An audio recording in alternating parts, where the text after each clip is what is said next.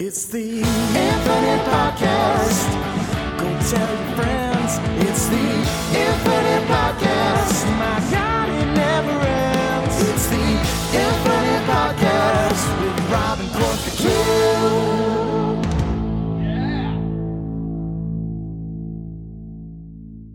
Hello, everybody, and welcome to another episode of the Project Infinite Podcast, the podcast covering the infinite and ever-expanding multiverse of fandom, from movies, comics, TV shows, video games. We got you covered. I'm Rob. I'm here, as always, with Court. Court, it's been a little while. Not through any of your fault, but mine, because one, I got COVID, and then two, I had my wisdom teeth ripped out immediately after that.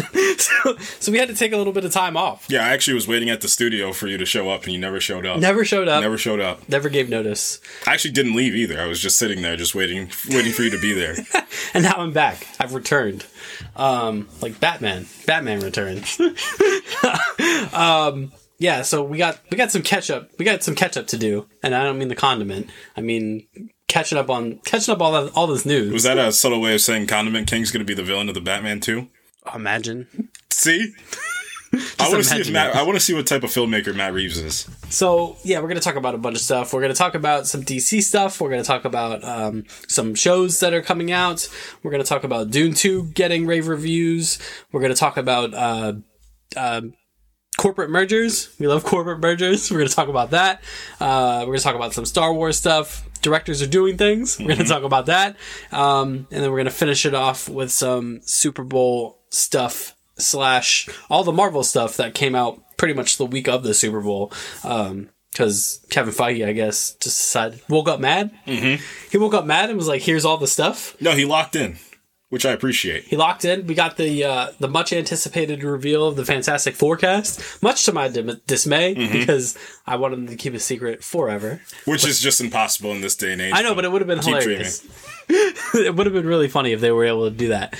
And we'll finish it off with some Avengers talk, because it's changing. Mm-hmm. So let's get started. Starting with some DC stuff. So Joker 2 is coming. Feels like it's like a fever dream. Like, I feel like it's one of those things that like people just are forgetting about. Yeah. Is like a thing that's happening. And I mean, I think the conceit behind that was the announcement of what type of movie that it was said that it was going to be, to, the news that we also learned that, I forget if it was Todd Phillips that said it or Joaquin Phoenix, that this isn't necessarily a straight up musical. That's not what this movie is. It has musical elements. There's going to be musical pieces, but it's not a traditional musical in the sense. But I know we're going to get a teaser, I think Todd Phillips said, in mid-April about, but that's a good point about this feeling like this almost fever dream of when is this movie going to come out. It's just weird. This movie sits in a weird realm because Joker felt so, your main actor for, a quote unquote comic book movie won Best Actor for this movie. So this movie is kind of lives in a different realm. But, the way that Warner Brothers is running things, it, tries to put it back into that superhero comic book realm, in my opinion. That's what I think's going on a little bit. Mm-hmm. So, this high art, quote unquote, high art cinema of what the first Joker was, now lives in the realm of, the reality of what these comic book movies are and the modern age of what these comic book movies are. Yeah, it just exists by itself. It literally exists kind of like it's even separate from, I would say, even the Batman. Mm-hmm. I think it's separate even from that. It is just this kind of like, I don't want to say that it's like this film that just so happens to be based on a superhero or a comic book character, but that's kind of what it is. Mm-hmm. Like it's so loosely tied. It just like, it's like the story of a guy that just so happens to take place in Gotham City. Yeah. That's really what the first one felt like. Mm-hmm. And I always say for the Batman, and it's funny, the Batman also sort of teeters that line too, because I always fight this point to the end of the day. If the Batman if he was just a detective of some sort or a vigilante of some sort, and they took the Batman name away, people would have thought that was the best movie, one of the best movies of 2022. I know some people, including myself, do think it is. That movie is gorgeous. It's compelling. But if you take the superhero realm away from it, and it's funny that we're going to talk about all this Marvel news and a little bit all this DC news, if you take the superhero realm away from it, you see how people's view of the thing will change. It's just having these characters being in that comic book realm. That's why some people will look at it the way that they do. Yeah. And then, speaking of the Batman, so a couple things. Penguin has wrapped filming the Penguin series that's going to be on HBO Max. I'm looking forward to it, I think. I'm definitely looking forward to getting some type of look at it. Whether it's a trailer, whatever the case is. I'm intrigued. Exactly. I'm definitely intrigued. Yeah. I mean, I just want to see more of Colin Farrell because of just how magnetic of an actor he is. I do think there's a legitimate possibility that Robert Pattinson does show up just for a little bit. But this is going to be a true test of how powerful that first Batman movie was with just the aura of Batman around the city. I want to kind of see that, dive into the psyche of a lot of these villains, and then obviously this is going to be the bridge point. I know Dune was trying to do a piece of this with the Sisterhood, which I think fell through or got postponed or canceled or who knows, but this could work. Obviously Peacemaker's a good example of we didn't know what to expect, and then we got an absolute gem, so hopefully the Penguin can perform like that as well. Yeah. And then speaking of the Batman 2, so it's been confirmed by Vanity Fair that Barry Keoghan will return as the Joker in Batman 2. I don't know what that necessarily means for the plot. Sure. Whether he's going to be around or if he's going to... I thought, clearly based on the was it the ending or was it like it was the ending, right? It wasn't an end credit scene. No, it wasn't an end credit. Well, it was the scene towards the end of the movie because it wasn't the final shot. It was just when the Riddler and Joker were talking in the prison, right? And then they added the scene after the fact, the full scene with Barry Keoghan as the Joker. Yeah. So I'm curious to see how he's implemented because clearly he's run afoul of Batman already at this point. Sure. So I think I was thinking based on where he's at, in this world, I think it would be kind of interesting if he acts as like a Hannibal Lecter-esque figure. I was thinking the same exact thing. I was thinking the same thing where he thinks because of the experience he had with the Riddler, and now there's this guy that's actually trying to not help him necessarily, but be like, this is I know what's going to happen in this next, he's telling him, I know what's going to happen, so let's work together for a little bit. And then at the end of this movie, he breaks out. That would be such an interesting choice. And again, I can't stress enough how lucky we are to have Matt Reeves because he has the pomp and circumstance to understand this world. We're going to talk about Dune in a little bit, but just talking about somebody that has full out control of what they're doing in a franchise type of space, Matt Reeves I promise you he understands everything that's going on in there too. So I don't think he's going to make a decision that's going to derail anything or make anything weird. I think anything that he chooses is going to work. So that's such a great point that I was afraid to say it, but that it just makes so much sense. And I think the main point about that is Barry Keoghan himself. I think that's the main thing is that, I think if this would have came out before Masters of the Air and Saltburn, that people would have been like, why is he going to be in this movie? And then those two projects came out and they're like, oh, we know exactly why he's going to be in this too. Yeah. Yeah, I totally agree. And I just think, I think it's, I think that kind of premise also kind of harkens back to almost kind of like the relationship between the Batman the Animated Series, Batman and Joker, where they kind of have this, not love-hate relationship, but it's like a relationship. Like one can't exist without the other. And I don't think the movies have ever dove into that enough. I think The Dark Knight gets close. Sure. But obviously it's the first time that those two characters are clashing, so you can't really build that rapport. Yeah, and the movie has to be the movie, too. The plot still has to move in a movie, which it does incredibly in that. And like I said, they touch upon it in The Dark Knight where, Joker goes, I don't want to kill you, what would I do without you? But I feel like this, where the Joker is in the Batman universe, I feel like they can really lean into that. Whether it's, Batman kind of going to the Joker as it relates to, I don't know, maybe Hush is running around. Well, that's what I think the villain of this movie is going to be. I think and I feel like everybody was not getting the point about, the Hush money and the reporter with the same last name as Hush in the movie.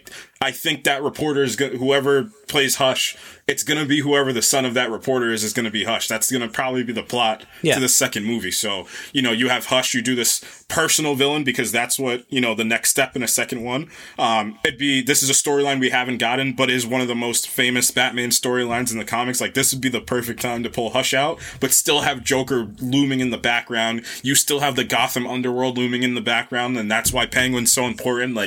this universe has so much potential to be something, something truthfully and awesome and incredible, and just this piece that's untainted by like anything else. Like it can just live as its own thing. Like this, I hate to use the words, but like this like high art version of what, the possibility of these hero projects can be. Yeah. Yeah, totally agreed. And then Superman Legacy is a thing that is happening. Mm-hmm. We got the cast is all together, having a great time. Mm-hmm. We got a first look at the logo. Yeah, they're using the Kingdom Come logo, which in hindsight, he did tweet that picture that said, what did he? I forget what he said in the caption, but it was the picture the cover to Kingdom Come, and everybody was just like, okay. But I think it's more of like the ideal of what this Superman is going to be. Like, this movie's probably going to come out in a time where we need this movie to come out. I think that's something to be said. And if you don't know what that means, go back and listen to our episode where we talked about Kingdom Come. Mm-hmm. Cheap plug. Cheap plug. It was an expensive plug. We'll take it. But yeah, just this world, that we're living in. Like, hopefully this movie can provide some, the basis of what the superhero and Superman is, and that's some hope. So I don't know, I have a very, very good feeling about this movie. I don't know what it is. I know what it is. It's the combination of, you have James Gunn there, David Cornsweet looks incredible. I think he's going to be a staple Superman, for, the modern age, because it's not like we didn't have Henry Cavill 2 years ago. Yeah. But yeah, there's so much potential. And, at first I was a little nervous about them putting all the superheroes in there, but then the logo and then the idea of, I don't think they're adapting Kingdom Come, but just the ideologies of what Kingdom Come is. Like, yeah, they're just going to apply it to the present day Superman of like, this is the blueprint of all you guys should be looking up to right now. Yeah. Yeah, I think that's exactly right. Like, obviously, I think people are looking a little too deep into it as far as, like, how are they going to adapt Kingdom Come when that story takes place a million years, like, into all these characters' kind of, careers. And, like, that's not really the point of Kingdom Come. Like, I don't want to relitigate it, but, like I said, you can go back and listen to that episode to listen to us talk all about that. And it is... That's what I think. That's where I think that's an interesting place to take a Superman movie. I think it's an interesting place to take that character. Yeah.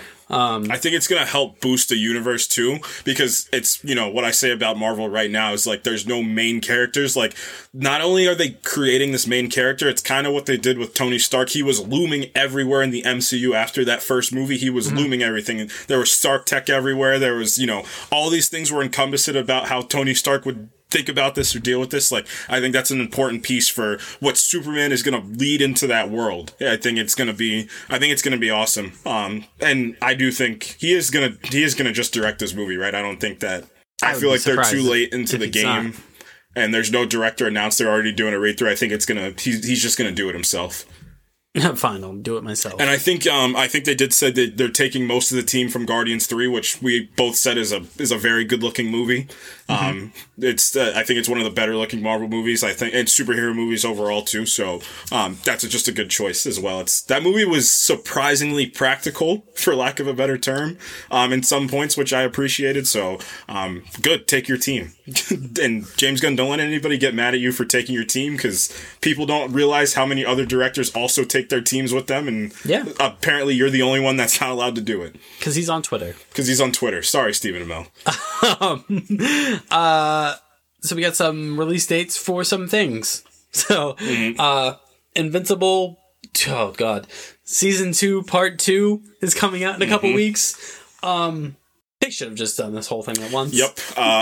Wasn't there a reason that people all forgot about, that they didn't do them together? I'm sure there is. Wasn't it strike related that these two didn't come out in the same time?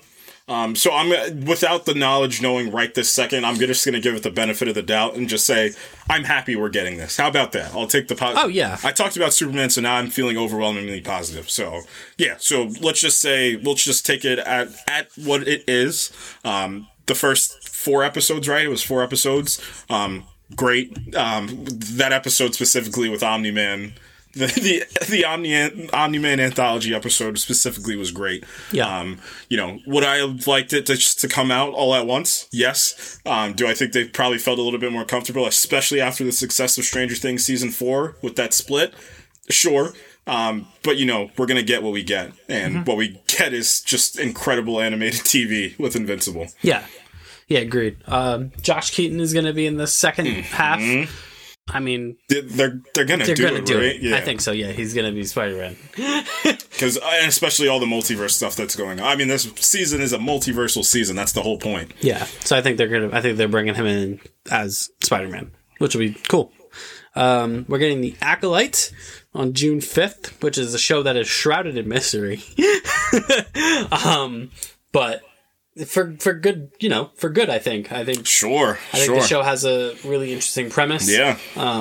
And I'm excited to check it out. We're going to get a look at it at some point. Yeah. Yeah. It's coming out in June, right? Yeah. I'd assume, I don't know if a month is enough time to not talk about the thing. So I'm going to say sometime in probably mid-March, we're going to get a look at this. I was going to say May 4th, but I think that's too late in the game to do that. Yeah. Yeah, but yeah, I'm definitely looking forward to it. Again, one of these things that's kind of been flying under the radar that I'm definitely looking forward to. And then The Boys finally got a release date. The people have been asking, and the people have finally gotten an answer. So June 13th will be the premiere of The Boys season 4. And we got a poster. Yep. And that poster had Miss Newman with Homelander in the same picture. Yeah.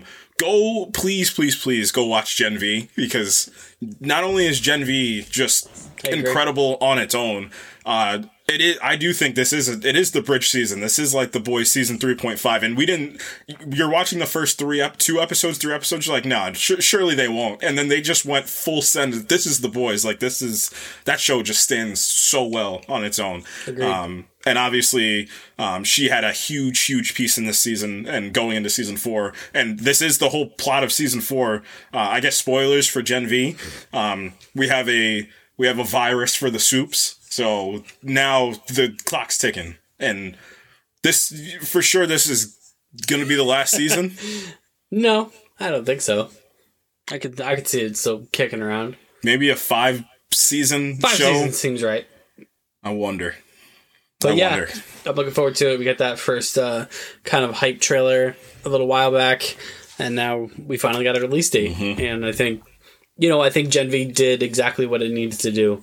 It bridged the gap between 3 and 4. It didn't just maintain the hype. It kind of accelerated it and got people even more excited, which I think all great kind of in-betweenquels and spin-offs should aim to do. What was coming out when Gen V was coming out? There was another superhero show that was coming out at the same time. What Marvel? Secret Invasion, was it? Yes, it was Secret Invasion. And I remember it was coming out at the same time, and I was... Yeah. Wait, was it? It was Secret Invasion. And I remember I was so ready. Like, I think once it got towards the second half of Secret Invasion, I was making sure Gen V was the first thing I was watching too. I was making sure as soon as it dropped, because shout out Amazon Prime, it drops at midnight on the East Coast, which never happens. Everything else will do West Coast time. I was as soon as this comes out, if it was the next day, the day it came out, that was the first thing I was going for. I wasn't going for Secret Invasion. And I think wasn't the Invincible started during the end of Gen V, I think? Yeah. I was I'm going to Gen V first over anything else. Yeah, Gen V was absolutely fantastic. Speaking of fantastic. Nope, not yet. Not yet. So Dune 2 is around the corner. The reviews are in. Some of the reviews. The important reviews. Just kidding. But there are some reviews out there, and it might be the movie. It might be the movie is right. I mean, you had your preliminaries and your test screenings and everything was positive. And then obviously the premiere, you always take premieres with a grain of salt, because these people are being invited to watch unless it's objectively bad, then these people are being invited, flown out, hanging out with celebrities to watch this movie and their peers. So obviously it could be a little bit heightened. Now, then you get into where you can probably take it a little bit more serious is when you do the press screenings for all the other ones that couldn't go to the premiere. Through this whole thing, this movie, through all the critic screenings, is at a 98% certified with 80-something reviews right now. I don't think people understand how insane that is in the modern age to hold that for a franchise property like that. Franchise properties usually don't get that type of love. 98%, 80 plus reviews. It's looking like this movie, you know, what have they been saying? This is the Empire Strikes Back in the Dark Knight of the modern age. This is one of the best war movies that's ever been released. People are calling this one of, if not the definitive sci-fi film. Like that, those are some absolutely monumental claims to make, but I think Pete I'll always make this point. It's not about what the movie is. It's about the personnel you have behind the movie, and look at who they have. Denis Villeneuve him and Christopher Nolan have been hanging out quite a bit over the last, because obviously they had 2 films filmed in IMAX. I always say that they're like the 2, like, you know, blockbuster directors that are like the, you know, they still have their cinema layover over the blockbusterness. And what Denis is able to create is just truthfully it's awe-inspiring that he is able to keep the quality that he does, still take this franchise that was unadaptable to many, and, you know, have this cast pull out all these incredible performances and, you know, handle a cast that size with all, and, you know, I've been reading through Dune Exposures that Josh Brolin did a whole bunch of, you know, he did a whole bunch of poetry for, and one of the things that he talked about was like, all those egos need to be left at the door as soon as you step on. Like, you're talking about maybe this new, you know how we talked about the movie star thing, where we were talking about Top Gun? You know, I'll probably put Zendaya and Timothée Chalamet, Florence Pugh, and Austin Butler. Like, we're going to talk about Glenn Powell in a little bit. It's like, we actually might be getting to a point where that theory might not be as true as, you know, we thought it was, which is, I think, is a good thing. Like, we truthfully are getting some, and all of them are, I think, who's the oldest one? Austin Butler, or Florence Pugh or Austin Butler are the oldest ones, and what are they, in their either late 20s or early 30s? Like, we actually might have some movie stars on the way if we don't have them already. And, you know, all these things culminated into an incredible movie is what we're being told. So we're going to an early screening. I could not be more excited. Like, I haven't been excited about a movie like this in the longest time. Yeah, so Sunday, we'll see this movie. We will have a very, very, very non-spoilery review of it. Obviously, because it doesn't come out until later that week. So yeah, what we're going to talk about is going to be very, not surface level, but it won't involve any really story stuff. Because obviously we don't want to step on anything. And careful, there's spoilers running around the internet about a specific character. So careful with a capital C. Yeah. So yeah, I'm really looking forward to it too. You know, the first one was mind-blowing. I actually just watched the first one yesterday, and I told you I've seen that movie maybe 4-5 times at this point, 6 times, whatever. Yeah. Each time I watch that movie, it gets better and better and better and better. And I mean, you know, you want to talk about movies standing on their own, but, you know, I'm not naive enough to not understand that this is part of a franchise, like, you know, evolving, and that's what a lot of the reviews are saying. Like, this movie is like, it makes Dune 1 like infinite at that point. Like, the two of them seamlessly together, it does feel like a first half, but also Dune 2 just by itself feels like this, you know, like the reviews have been just insane, like cinematic achievement of the century, like this, like some of the things I've been seeing, like people like they can't forget it, like they were sitting in their cars after they watched the movie because they couldn't process what they just saw. Like, give it. Yeah, I'm ready for it. Got some Star Wars stuff to talk about besides the Acolyte. I guess we could have thrown the Acolyte into this bit. But yeah, we got a Bad Batch final season trailer. That show was fun. That show was good. Yeah, I'm not caught up on that show. Hopefully at some point I will. I did actually enjoy season 1 more than most people did, I guess. But I mean, you can tell them the big reveal for the trailer. Yeah, Ventress is back.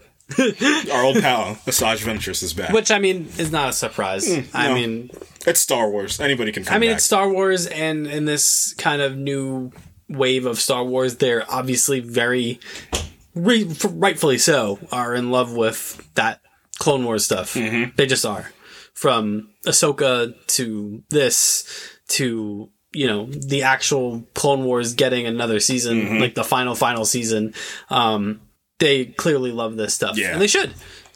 And a lot of people are saying this trailer feels a lot more like Andor, which is where this show should live in a lot of people's, like, it feels more mature, I'll say. Yeah. Which is good. That's always, I think, a good thing. Yeah, it's some of the Clone Wars stuff is some of the best Star Wars out there, like just ever, that it's ever existed. So I'm glad. I'm really glad. And then, surprise, surprise, so PlayStation announced that the Star Wars Battlefront games from way back in the day are being remastered and launched on March 14th. Battlefront 1, Battlefront 2, the I forget what the actual title, Complete Collection or something like that. It's going to have fully supported 64-player online multiplayer. They're adding new maps. They're adding Kit Fisto and Asajj Ventress as new Jedi/Sith heroes villains. I don't think that will be the last of them, by the way. No, I don't. I don't know. I don't know. This was a surprise to a lot of people. It just came out of nowhere. It came out of nowhere. They're adding, like I said, new maps. And they're fully supporting a new, all the campaigns are coming back. That Star Wars 2 or the Battlefront 2 campaign, I have very fond memories of, where you follow the 501st Legion from when they're clone troopers fighting in the Clone Wars all the way through. You go through the original trilogy, and that 501st Legion becomes basically the Empire's elite stormtrooper squad. Right. It's a really great campaign. As far as shooters, like first person, third person shooters go, I think it's maybe the best campaign. But maybe it's up there with like the Modern Warfare 2 campaign. Black Ops 1 is also great. Black Ops 1, it's in that kind of region. So I'm numbers, super Darth, what do they mean? So I'm super keen to check this out. I think it's going to be awesome. I mean, things like these are risks. It's one of those things where, is my memories of the thing, as good as the thing actually was, or are my memories just make me think it's better than it actually was? But we'll see. We'll see. I mean, all my memories of these games were always fond. I think the newer Battlefront games were okay.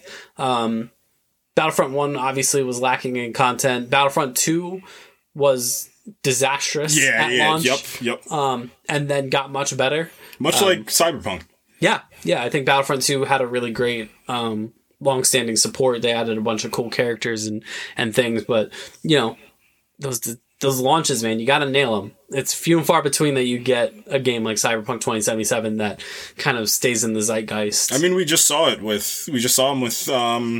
Suicide Squad Kills the Justice League. Like, your launch is so crucial, and I mean, we're gonna see in a week with Final Fantasy Rebirth, like, what a launch can do for a game, how it can make or break a game. Yeah, we'll talk about Final Fantasy VII at the end of this, because we had some fun this week. But yeah, I agree. Nostalgia's a tricky thing, so we'll see what happens. So tricky they made a Black Mirror episode about it. They did. Isn't that show coming back? I believe so. Yeah, I believe so. It is, right?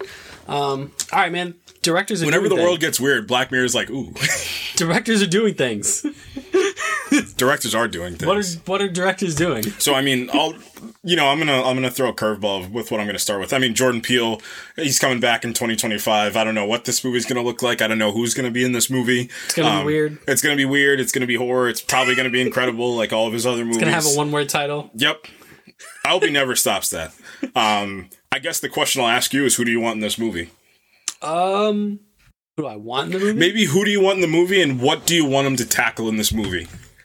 Oh man, I don't know, because even if I thought of like a thing for it's not going to be the thing anyway. It's not going to be the thing anyway, so it'll just be like a different. He's like the good version of M. Night Shyamalan. You're like, he's best case scenario M. Night Shyamalan. You're like, what is this movie about? And then he's like, this is what it's actually about. And you're like, whoa. I don't know, man. I don't know. Get John David Washington in one. Sure. Can he act? We don't know. Well, this will be the test then. Get him in one. But he's going to have to make it a little bit more sci-fi if that's the case. Because anytime John David Washington is in a sci-fi movie, it's like if I had a nickel for any time John David Washington was in a sci-fi movie and I had to question, but I was locked in the whole time, I'd have 2 nickels, but that's just one more than I thought I ever would have had.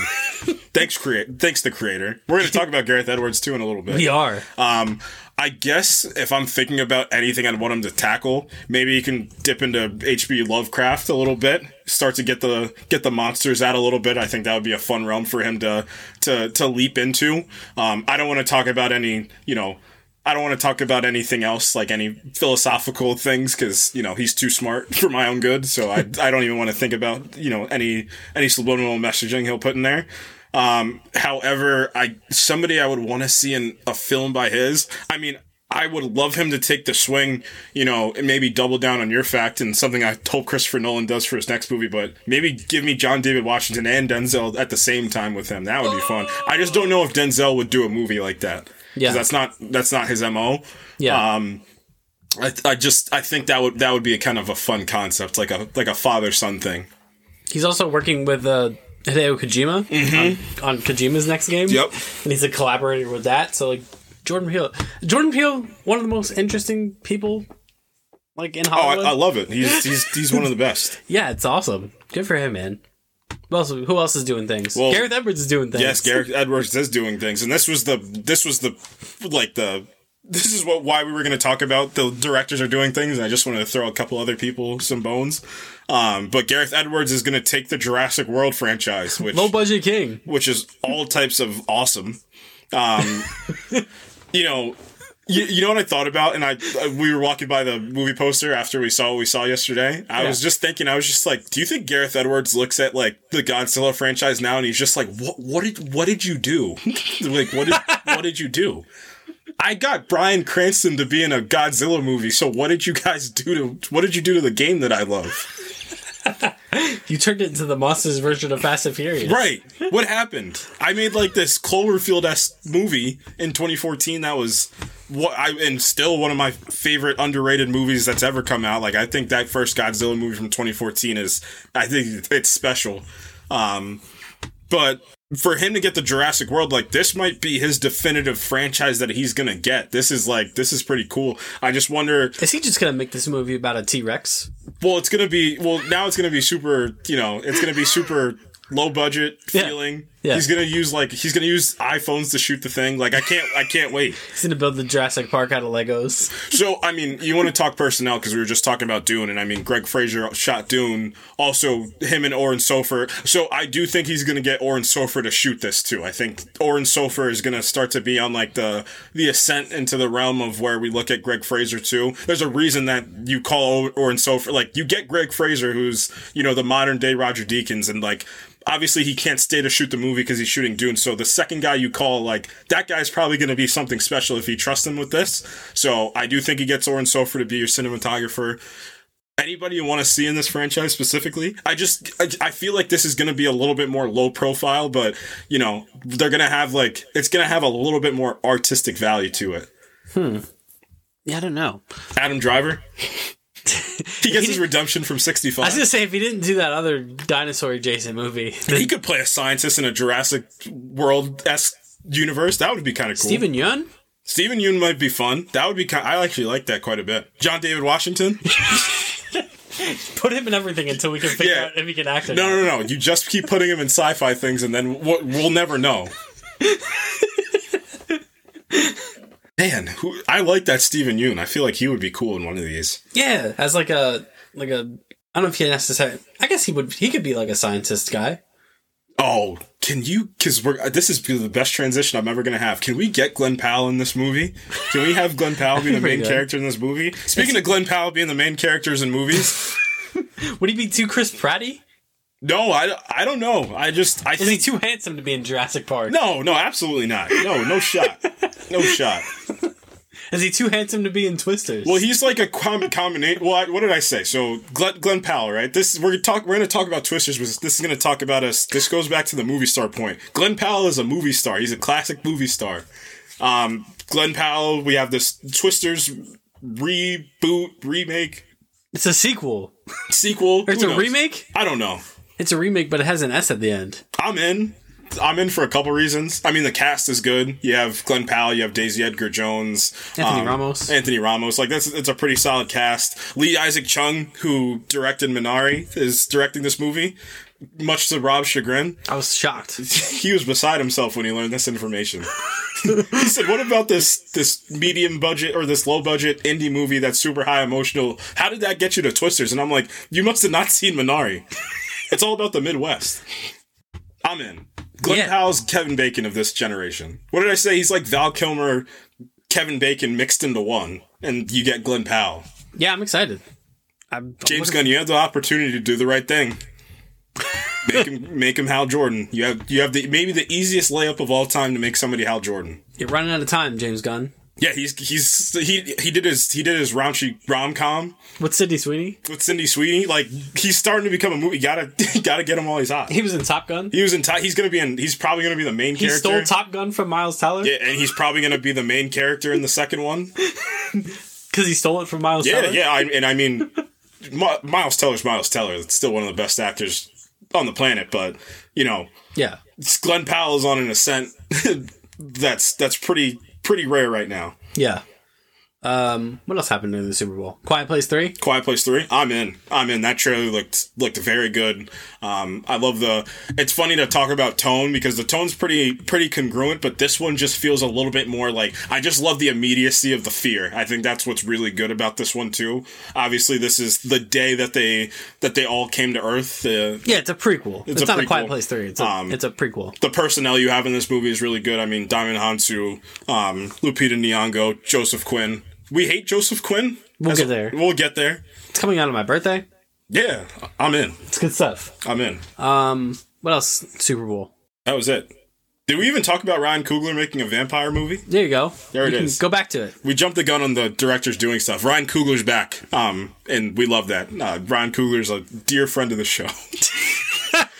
We would like to think he's a dear friend of the show, but we've spoken highly of Ryan Coogler. I said before we hopped on, he's gotten, every time he's directed something, he keeps getting better and better and better and better at just the craft of directing each time he does something. Yep. So now him and Michael B. Jordan are teaming up for this vampire movie where I think they said that he's gonna, or what's his name? Michael B. Jordan's gonna play twins. Call the Parent Trap people. Oh no, it's a Gemini Man. No. Cancel the movie. I'm actually out. I'm out. We were talking about After Earth before this. Oh no, don't bring me back there. Don't bring me back to that place. The Quiet Place. He's only 37. Mm-hmm. We say this every time about him. Mm-hmm. and the stuff that he's done in his short time as a filmmaker is insane. Yeah, because he's only done 4 movies. Yeah. But those 4, think about the 4 movies he's done. He's done 2 of the most successful superhero movies ever. Yeah. He reignited a franchise which was otherwise done. Uh-huh. And now that franchise is running. And Fruitvale Station is one of the more impactful movies of the 2000s to 2010s era. Yeah. Guy doesn't miss, man. And now I can't wait. I just want to see what Michael B. Jordan's influence is going to be on this too. I wonder if he's going to have a producing credit on this. Yeah, he could. Yeah, he very well could. What did you say? There's a point I wanted you to make. I didn't know if you were going to pass it. Which point? Remember when we were talking about who was going to direct the... Oh, yeah. Why? Yeah. Maybe you should, instead of doing that... Marvel's like, wait a second. What do you think this is out of spite? On whose part? On his spot? On his... Obviously not. Because I think he's too mature for this. Well, in what way? That he didn't get the call to do Blade? Yeah, maybe. Because... I don't know, it's weird that he's, like, in the Marvel... You have this 2-time Oscar winner actor that wants to play Blade. Well, I said this... I forget what we were talking about, conversation we were having. We were like... Oh, I think it was, like, way back when we were talking about, like, who's going to direct the next Avengers movie. And I was just like, you have Ryan Coogler, like, in your stable, and he's done 2 of your best movies. Like, maybe just let him do it. And he can handle a cast. The personnel he brings with him, too, is really... I mean, just the teams he brings with him. That's what I mean. You're probably getting Ludwig Göransson for a score. Like, you're getting such good people along with you. And like I said, you have, like, I think that he would have been a great choice to do that. So yeah, he should. Maybe this is out of spite. It's just like, you know what? You didn't give me Blade. I'm just gonna make my own vampire movie. I'm gonna do my own vampire thing. I'm gonna do my own thing. I'm gonna do my own thing. And then, yeah. So speaking of Marvel, boy, did they ever come out swinging last week. So there was this little sports thing called the Super Bowl. Sports ball. The sports ball happened. Taylor Swift happened. No. Taylor Swift saved football. What was it? It was the most viewed event since the moon landing. The what? Yeah, nope. We talked about Moonfall also before we... Why did we start talking about bad movies before we came on here? Because I was shocked that Roland Emmerich wasn't directing Twisters. But then how did we get into the talking about After Earth? I don't remember. Oh, we were talking about M. Night Shyamalan, that's why. Yeah, that's right. Yeah, boy did Marvel come out swinging last week.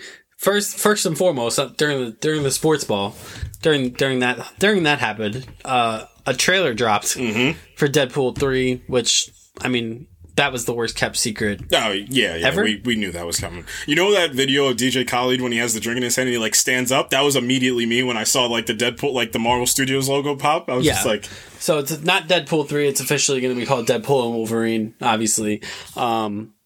It looks promising, man. It does look promising. I told you, I got the feeling that I hadn't felt... It was just that whole week, like we're about to talk about. Like, that whole week, it was, like, major casting announcement, major movie trailer comes out, and I'm like, I haven't had this feeling since, like, 2021. Like, I haven't felt this way in so long. So, we follow Wade. Wade, he's like a middle-aged, like... He's retired. He's retired. Fake retired? I don't know. I feel like he still is doing the thing, but, you know, something... did you get the feeling that something's off? Like, something doesn't feel right in this first part. And I think it's because of all the timeline stuff that he messed with in the end. Yeah. Well, that's the plot to this movie. The plot to this movie is going to be, obviously, we don't know what the main plot, but we know what it's going to probably be about is, obviously, the TVA is a thing now.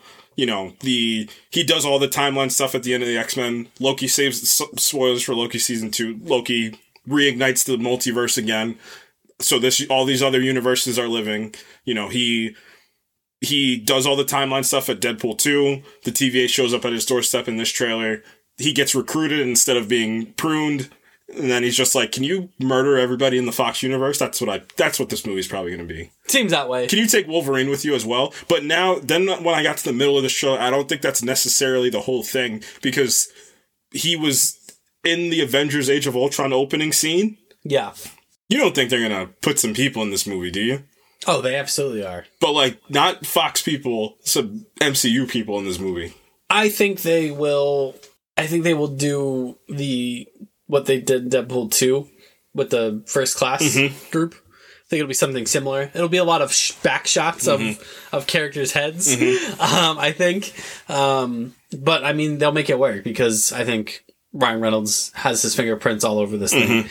And I don't think, you know, he would have ever... nor Hugh Jackman, I don't believe, would have ever agreed to do this if they didn't have their handprints all over it. That's why I have so much faith in it, first and foremost. I'll also say the No Way Home thinking of things for this and where Marvel's at right now, they probably were like, all the stops that they were like reserved on for Multiverse of Madness, they're like, we can't, I don't think they can afford to pull any punches right now. And I mean, this is the best property for all that stuff anyway. I mean, Deadpool is a great frame of reference, because you can get away with anything with that character, and it works. Right. Without it feeling corny or whatever the case is, because they'll play it straight, they'll play it, you know, he'll commentate on it, I'm sure. You know, whatever the case is, whoever decides to show up in this movie. We already saw Pyro's back. Yeah, yep. From the X-Men franchise. So that is who I mean, the first domino to fall, obviously. No pun intended. Yeah, because Domino is not in this movie. No. I think Zazie Beetz said that she's not in this movie. I'm pretty sure she said herself, which we don't know, but... I'm expecting multiple variants of Wolverine in this. Not all of which may be Hugh Jackman. I think they're going to do some of the... If you want to talk about a blueprint, they're going to probably do the Multiverse of Madness. John Krasinski, like... This movie is a place where you do all the fan cast stuff. Yeah. So, maybe Daniel Radcliffe. Yeah, and he would do it. I think he would, too. He would absolutely do it. Especially if he gets to play, like, a wacky Wolverine. Because that's who he is now. Yeah, he is. I love that for him, by the way. What an arc to take after being one of the Amazing. most famous franchise people on the planet. Right, the most famous kid actor who ever lived. The boy who lived came to be in a Deadpool movie. And then he just started doing just the most bizarre stuff. Good for him. Yeah. So I could definitely see him popping up in this. There's a couple of things that we know of. We think that are happening. I mean, we know that Jennifer Garner is going to be in this movie, which I just have a feeling I know it's a touchy subject for Ben Affleck, but I just have the weirdest suspicion that he just also said, I'll be in there for 5 seconds. I think he'll do it just because it's a fun, dumb thing, and he's not expected to, like, carry the weight of a universe on his shoulders. Yep. Like, he's gonna be like, yeah, I'll suit up as Daredevil and do a dumb thing. Mm-hmm. Can you murder me? Like, immediately murder me? Yeah.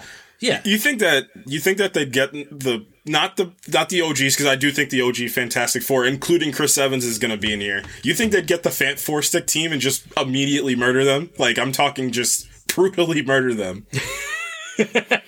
Yeah, I don't know, man. This movie's gonna be something else, and I'm really looking forward to it. It looks, I mean, just aside from like story and whatever comedic beats, it looks good. Yeah, it doesn't look bad at all. Doesn't look too bad. Obviously, we'll see when the full movie comes out. They do some things with some cameras. Mm-hmm. Marvel remembered how to do cameras. Yeah, and I was surprised at that too. Tom Wambsgans from Succession's in here, which I'm excited for personally. Yep, he's Paradox. Paradox, yep. Which was a role that was originally supposed to be Mobius. I see now. I don't know what the whole.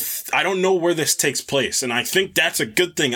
Good. I don't know some stuff. That's good. I don't know a lot that's going on in this movie. I think that's a very, very good thing. Keep it that way. Yep. Because it's funny because it felt like we got like a lot of leaks from that movie, but also they were like the same. It was like the same spot over and over again. That's my fear for Daredevil Born Again. It was me too. It was Ryan Reynolds and Hugh Jackman just walking in a wasteland. Mm-hmm. It was like every set photo, which I think is good.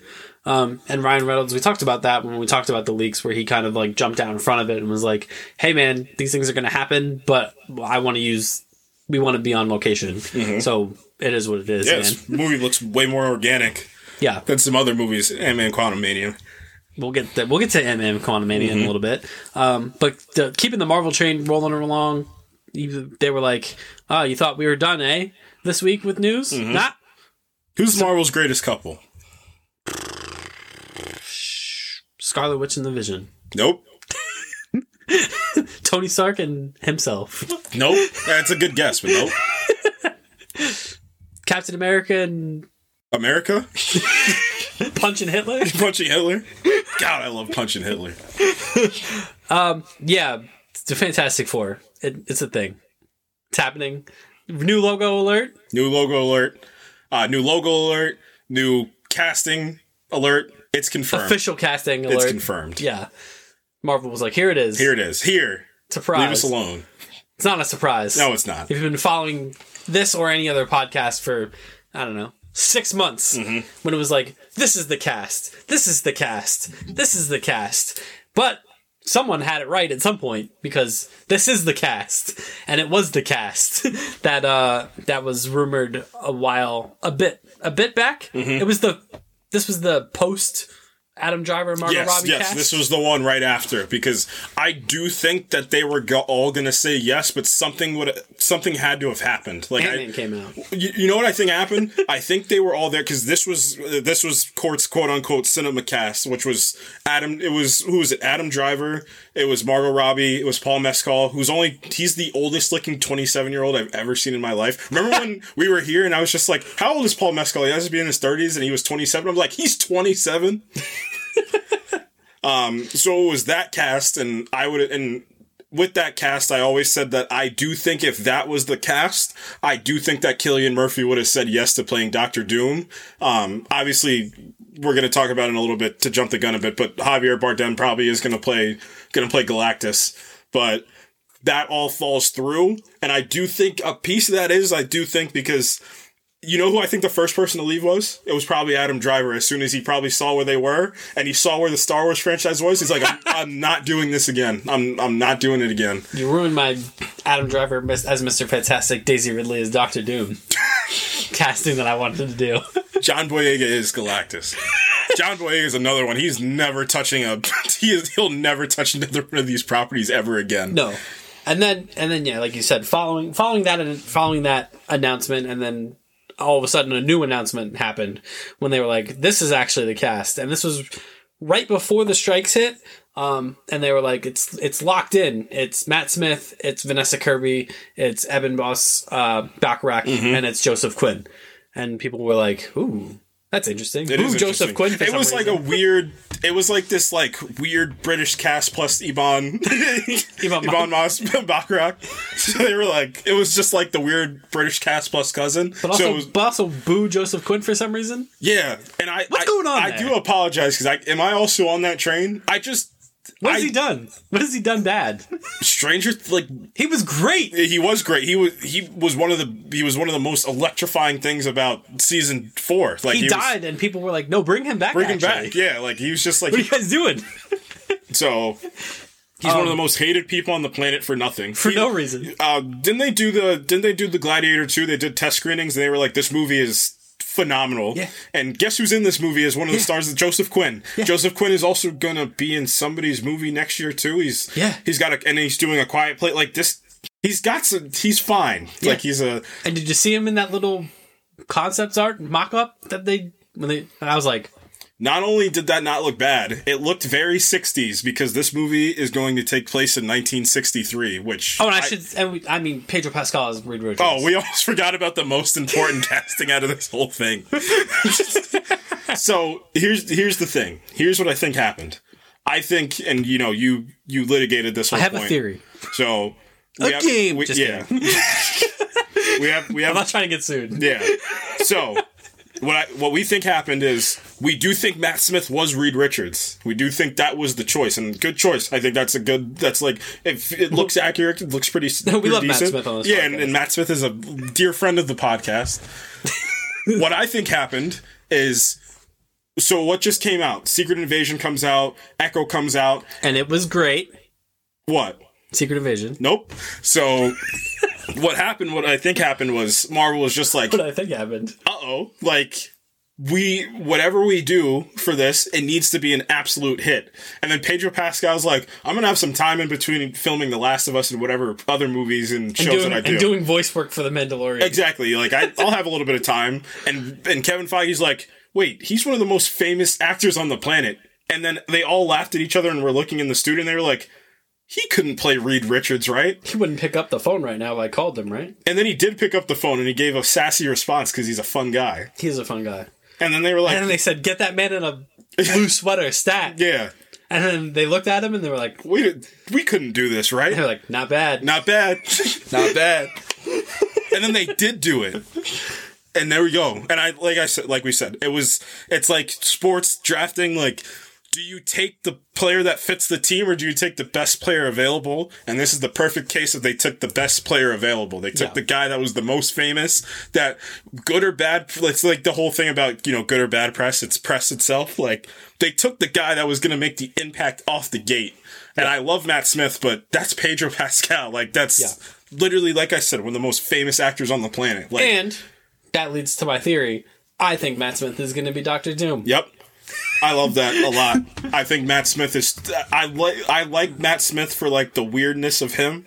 So and he can also be 60s weird? Yeah, that's my thing, dude. He did... What was The Last Night in Soho? Obviously, he did... Yes! And obviously, Doctor Who. Doctor Who is very 60s, 50s, 60s. It's time travel. Yeah, travel, timey-wimey shenanigans. Like, Matt Smith.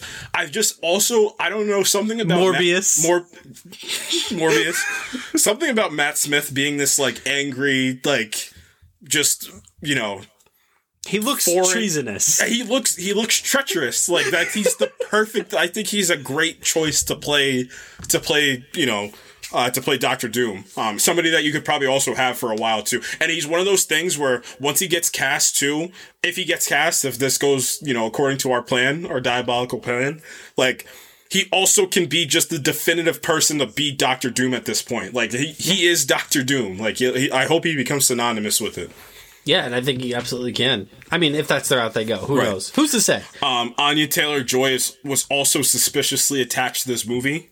Yeah. Which I think they're going to switch who she plays, because I do think they were going to do the original plan. The original plan and, like, the rumor that felt like it was going to drop any day was that she was going to play Silver Surfer. I don't think that's going to happen anymore. I do think she is going to be the villain of this movie, though. I did think they said, like, they want... You know what? I think they wanted her, and they saw the fan reception after that, so they were like, Javier, can you just play Galactus? There's like a 99% chance Javier Bardem's going to play Galactus from today, is what we saw. Give him a big helmet.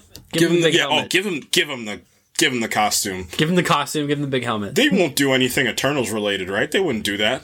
No. Would they not? I don't think so. Anything Celestial related? I mean, I guess it depends. Mm-hmm. Like, is the whole thing going to take place in the 60s?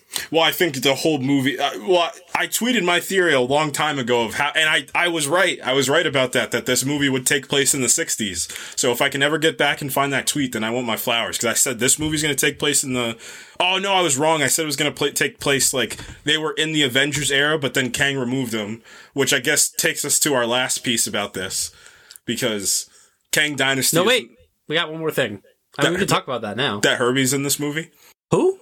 The freaking robot. Oh, I think you said Hermes. Oh, no. Hermes! Remember when Lin-Manuel Miranda played Hermes in Percy Jackson? We didn't even talk about that show. That show was fun. Lance Reddick, man. Yeah. He was so good as Zeus. God. It's his voice. that just and the argument's like, he doesn't look like the... No. There's a reason why he's the king of the gods. And so just good. This man had a 3-piece suit on to sun his little brothers. It was so great. Good. You see the fear that they talked about when they were talking about him? So good. Oh my God. That Percy Jackson universe has got some infinite potential to be truthfully incredible. It got renewed immediately after the last episode too. Yeah. That can tell you a lot. But are we done talking about the Fantastic Four? Yeah, it takes place in the 60s. Pedro Pascal is going to star in it. Vanessa Kirby is my favorite casting out of that whole thing. I think, I agree with that. I think she is going to be great as Sue Storm. And Galactus and Silver Surfer are going to be in this movie. Get Lakeith Stanfield to play Silver Surfer. There's just something stoic and about him, and like stoic and like, again, 60s weird. I don't know any other way to explain it about Lakeith Stanfield that I think would work. He's like mundane. Like, I can't explain it. I like that it's a period piece. Mm-hmm. I think that's really great. I think it's much needed too to get them away from everything else that's going on right now. I think it's like a definitive, like, this is something new. Like, this is something obviously not timeline new, but you know what I mean. Yeah, I think it's rad, man. I think they should do more of that stuff. I think it's groovy. Inevitably, they are going to end up in the present day, blah, blah, blah, blah, blah, blah, blah. But hopefully that doesn't happen until, like, the end of the movie. You know what I mean? What if Johnny's a racist? Come on, man. Sorry. Don't put that on Joseph Quinn. X-Men. Yeah. X-Men 97 trailer dropped at the end of the week that all this other stuff happened. Yeah, it was crazy. And like, here's one more thing. And man, that trailer was awesome. It's so good. Because it starts off, it's like this television set from the early 90s, and it's Professor X dying. Previously on X-Men. Or he goes previously on the series finale of X-Men, and then it's the end of Professor X. Well, he doesn't die. He goes away with the Shi'ar. They take him to heal him, but I guess that doesn't take. I don't know, based man. on he's coming back, right? I have a theory on he might come back as somebody else. Ooh. Do you dare do Phantom X? Ooh, maybe. They did every other crazy storyline in that original run. Mm-hmm. They did... And Phantom X wasn't a thing, so... No, they did... What did they do in that original series? They did Age of Apocalypse. Yeah, well, that was the biggest swing that they took. They did... Season 1 is Days of Future Past. They did Dark Phoenix. They did the Shi'ar. They did a bunch of stuff in that anime. I'm working my way through it Marvel, now. take notes. Take notes, Kevin. Like, don't be afraid to do all the things. But they could do anything, really. Magneto is going to be in charge of the school for a bit. I'm making it a charter school. Charter school. A lot of the returning cast is returning. Ray Chase is Cyclops, and he sounds amazing. Cyclops is the main character. Appears to be. Yeah. Yep. Which, should have always been that way. I hope the MCU adopts that a bit. Yeah. It looks great. It's not too heavy on the 3D animation stuff. It's very... It feels modern a bit. It's modern, but also, obviously nostalgic as well, which I think is a great balance. And just some cool stuff happens. Gambit supercharges Wolverine's claws. It's awesome. Just cool. Storm's got the mohawk. Storm's got the mohawk now. She's having a midlife crisis. She's like, I got a mohawk now. Morph is back. Morph is back looking like Freaky Morph. Good. And it's always good to see Gambit. Gambit is Gambit. This is going to sound derogatory. Gambit does Gambit have Boba Fett syndrome, where people remember him better than he is? Yeah. Until that's actually a point I quite enjoy. I mean, it makes a lot of sense. But I just think Gambit's cool. Like Boba Fett. Like, what does Boba Fett have that like the Mandalorian didn't revolutionize? I mean, the Mandalorian ruined it. But that's the only contest I'll make to that point is that like Gambit's still cool. Like, you can't replace Gambit with like anything else. I think the aura of Boba Fett is what held him up for so long. Like, I don't think Gambit needs that. I think Gambit's cool on his own. Yeah, I think it's just because Gambit has been confined to this thing. And he also couldn't get off the ground in live action. Like, he couldn't get the proper I didn't hate Taylor Kitsch's take on it. Me neither. Oh, that movie is an absolute disaster. I think that's more of the the thing that's wrong. You know what the best thing about Taylor Kitsch's Gambit is? Have you ever... I don't know if you... I'll show you them after. But they did like these character teasers. Oh, I remember those vividly. And the Gambit one is really good. I remember that because they did one for will.i.am, they did one for the Blob, and I remember you would be on TV and like you would catch whichever one that you catch. Yeah. And I remember the will.i.am one specifically. Yeah. I remember that Gambit one. I would be like, because remember he puts his stick through the wall and he's sliding down the wall, and I'm like, wait a second. If I've always learned anything about life, it's this. Always play the cards you're dealt. And it does like the Gambit like supercut, and I'm like, ooh, Gambit, sick. Remember when everybody thought that movie was going to be really cool? Yeah. Oh man, and it was cool for like the first bit, the first couple minutes. When they're running through all the different decades, and I'm like, they do the mission in Vietnam, right? It's like, and Ryan Reynolds is Deadpool, and you're like, ooh, yeah, like wait a second, maybe that'll pay off later, but probably not. Okay, people are dead. You guys come out now. Oh man, but yeah, this looks really rad. That's also coming out March 14th. I believe so. Move over, Invincible. Yeah. What a swing. See, Kevin Feige did sit up in his chair. He's like, y'all must have forgot. And then, the last bit of news is just came across the wire today. I think yesterday, late yesterday. Kang Dynasty is no more. The Dynasty's over. The Dynasty's dead. Is over. The Dynasty was over before it started. Avengers 5 is now just back to being Avengers 5. I don't even think we're at a point of recasting the character. I think that character's DOA. Yeah, maybe that's the best thing that you can do. Maybe you pivot. Obviously Coleman Domingo is on and I think he said at the BAFTAs too that I had been talking to Marvel for years about doing something with them, and obviously Coleman Domingo, he already was pretty famous, but now he's starting to really, he's got an Oscar nomination, he's starting to really starting to rise. That could be an option. But at this point, maybe you do just completely pivot. Maybe you do take the swing. It doesn't necessarily have to be Doom right now. I do think I do think it's telling that we learned that Doom is going to be in this movie in Fantastic Four. That is, we probably will do Secret Wars. I don't think that was ever a question on if Secret Wars was going to be the last movie. Yeah. So I have an idea. There was an idea. I have an idea of what y'all can do, because I do think space it out, take your time, get the Fantastic Four and the X-Men set, and then you can do your thing. Here's what I think Avengers 5 should look like. So you're making such this point about the Thunderbolts, right? That they're so important, to the point where they switched the release dates too. They moved up the Thunderbolts as well. They got that Sony confidence. I do think that Thunderbolts movie is going to be... I'm nervous. I'm a bit nervous. So here's what I'm doing. Why don't, in this world where we don't have any Avengers right now, right? And one of the biggest complaints, I think Avengers 5, you try to do the Dark Avengers for Avengers 5. You do an amalgamation of Dark Reign and Dark Avengers, and you have them all these, publicly proclaimed, these are your new Avengers. This is who you have.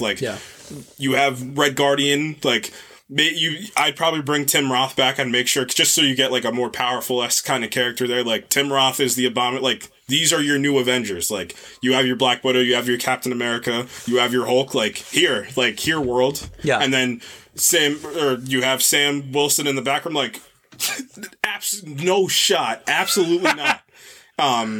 And then obviously you're going to have, don't waste Harrison Ford either.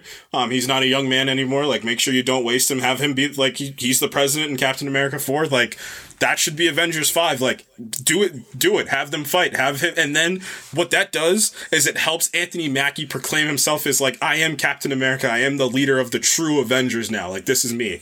Like, you get Letitia Wright. You get, like, go get the Avengers now. Like, you already have Evangeline Lilly and Paul Rudd. Like, start to form the Avengers back. Get a tried and true roster together. I think that's super. Like, we know who the roster was in 2012, 2015, 2018, and 20. Like, we knew who the roster was. Like, go get the roster together of who the Avengers are. Make it definitive. These are the Avengers now. So. Yeah. I think that's a good move in my opinion. Don't waste the Thunderbolts. I told you the reason is you have Florence Pugh, Sebastian Stan, and David Harbour like waiting right there. Like have them go against each other in this movie. The end of the movie can end with Yelena's like I'm gonna join the Avengers now. David Harbour's like nope, I absolutely not. Like Captain America stole my whole shine. I'm not gonna let this happen again. Yep. Like you can have Harrison Ford be the villain of this whole thing. Like, have him be the guy that's like, this is who the villain is. So that's my idea. Use the Thunderbolts to your leverage. Have that be Avengers 5. It simplifies things a little bit too, and it's not a villain of the weak-ass mentality, but it's more of like a hey, like we just need to make sure there's an Avengers team right now because something's coming, which is the collapse in the multiverse. So we're gonna need a team ready to go. Yeah. Yeah, that makes sense to me. I mean, it apparently based on this, what the story was is they were already kind of out on Kang after Quantumania, which I actually don't believe that one bit, and I think it's because of who Jonathan Majors was. In my opinion, no shot that they were going to dump Jonathan Majors before anything. Yeah, and it also, I mean, all the other stuff that happened, but that would have been. At the time, would have been really unfair to him because I think we both agree he's easily the best part of that movie. I don't even think it's a question. Like, there's no question. So I don't think that movie failed because of Kang the Conqueror. That movie failed because it's not great. not good. Exactly. So that would have been a little... I think that's just them being like, no, this was always going to happen. No, it wasn't. No, I agree. I don't think that was necessarily the case. Go look into the past. You have options to choose from this movie. I just think the whole theme of what I'm saying is like get back to the simplicities of things. Just make an Avengers movie that is an Avengers movie. Obviously, this movie can have implications on what the future is, what Secret Wars is. Just define some lines of what storytelling is. Find some characters. Go tell Anthony Mackie here. If we fail, we fail. If we succeed, we succeed. You're the main character of this. You're going to get, do you tell Chris Hemsworth, like, if you're down and you're back, like, Thor's, he's a god, you're going to live for thousands of years. Like, hey, you too, like, you're back as one of the main characters of this. Just find a couple of them and say, hey, these are the Avengers now. That's it. I also wish they didn't not waste, but like the whole Skrull thing, because you also could have done a Kree-Skrull War Avengers movie too. That would have been kind of interesting. 1 million Skrulls? 999,000 Skrulls. 999,999 Skrulls. One less because Ben Mendelsohn died. No. Yeah. I mean, all this stuff that's happened in the last 3-5 years for Marvel really goes to show you how remarkable the first 10 years were, that they went off pretty much without a hitch. It's Terrence Howard aside. Doesn't even make sense. Because make Terrence Howard Kang. Next time, baby. I'll be back, mine. Oh, come on, man. I beat it to it. Yeah, man, it's really remarkable that they were able to do what they did, because everything that can go wrong has gone wrong. Yeah, it's I just never thought this was a possibility, that we're living in this, where like the Renaissance is over. But as they say, Deadpool's coming out and it looks great. So, and also the whole thing about like Echo came out and people were like, Marvel's cooked. And then Loki comes out and people are like, Marvel's back. And then, the Marvels comes out and people are like, Marvel's dead. And then this comes like... I think they have a lot of really cool stuff coming. I think Deadpool 3 is going to be really good. I think Daredevil Born Again is going to be really good. Just now. Yeah, right. It's just, can you get the through line through? That's the question. Can you get the through line of what the point is through? Yeah. And now, maybe here you have an opportunity to softly reboot that. Maybe you can softly pivot away from Kang the Conqueror. Maybe it's got to be like a full 180 turn of, he is gone. Ant-Man did defeat him and he's gone forever. The TVA snuffed out all the Kang variants. Yep. Maybe you can do that. So yeah, I don't think this is. I think this is actually a better option than trying to power forward with Kang Dynasty and trying to just it's not even the recasting the character so much. It's just the character was well performed, but outside of that, has the character worked? Not really. I mean, it's funny. The character worked better without the name of Kang on him the whole time. Every time we've seen him, the best he's been has been outside of that. He's either been He Who Remains or Victor Timely. And both great stuff that came out of Loki season 2. Like, that's where we're at. So maybe it is the time of Kang was a one and done. Unfortunately, because that's a huge Avengers villain. But hey, sometimes everything doesn't go according to plan. You got to pivot a bit. And then, just real quick, Michael Giacchino might be directing Midnight Suns. There's a chance that Midnight Suns movie could be one of the coolest movies that they pull out of the MCU. Yeah. So who's going to be in this movie? Obviously, it's going to be Oscar Isaac and Mahershala Ali are going to say yes. I don't think that's. And Oscar Isaac just said I'm ready. As soon as the talks are going to start talking. I mean, you probably get the Werewolf by Night. I think that's definitive. You get Elsa Bloodstone. Right. You get Man Thing. You get the Werewolf by Night. Yeah, I don't think that was ever in question. So them that's 5. Yep. Do you do Ghost Rider? Yeah, you do. You get Gosling because that's one of the rumors that was floating for a while. So you get Gosling. He plays Ghost Rider. That would be cool. Or Keanu Reeves. Or Norman Reedus. Norman Reedus is that's a really great choice. But yeah, you throw Ghost Rider in there. Who else do you got? Or are you going to say the thing do you want to say it on 3? What, Diego Luna or Gabriel Luna? As one of the Lunas. Oh, which Luna is it? Gabriel Luna played him in Agents of S.H.I.E.L.D. Oh yeah. Not bad. Oh, he was so good. Remember when Agents of S.H.I.E.L.D. was just we're doing the Ghost Rider arc? It's not even that for Agents of S.H.I.E.L.D. It's just Agents of S.H.I.E.L.D. forgot about the MCU and was just what if we just made good television? And they just didn't stop for 3 seasons straight. I love that. It's just here's this new season and Ghost Rider's here. And you're like, huh? What do you mean? What do you mean? You can't just do Ghost Rider. And then they did it. And it was awesome. It was so good. But yeah, what was the thing you were going to say? Because it wasn't the thing I was thinking, clearly. You don't put Elizabeth Olsen in this movie, right? Ooh. But the person I did say, and if you want to get somebody that's already established and somebody that's also in a bit of a limbo state, because I think he was encompassing of all the Kang stuff, do you put Benedict Cumberbatch in this movie and have him be the leader of the Midnight Suns? And that because he is very outside of the Avengers, if you think about it. He's the one that's not necessarily an Avenger. This is his event, because his comparison. Spooky Avengers, right? He's weird Tony Stark. So do you make him weird Tony Stark? Do you make him the Tony Stark of the Spooky Avengers? Yeah, that would be an interesting concept.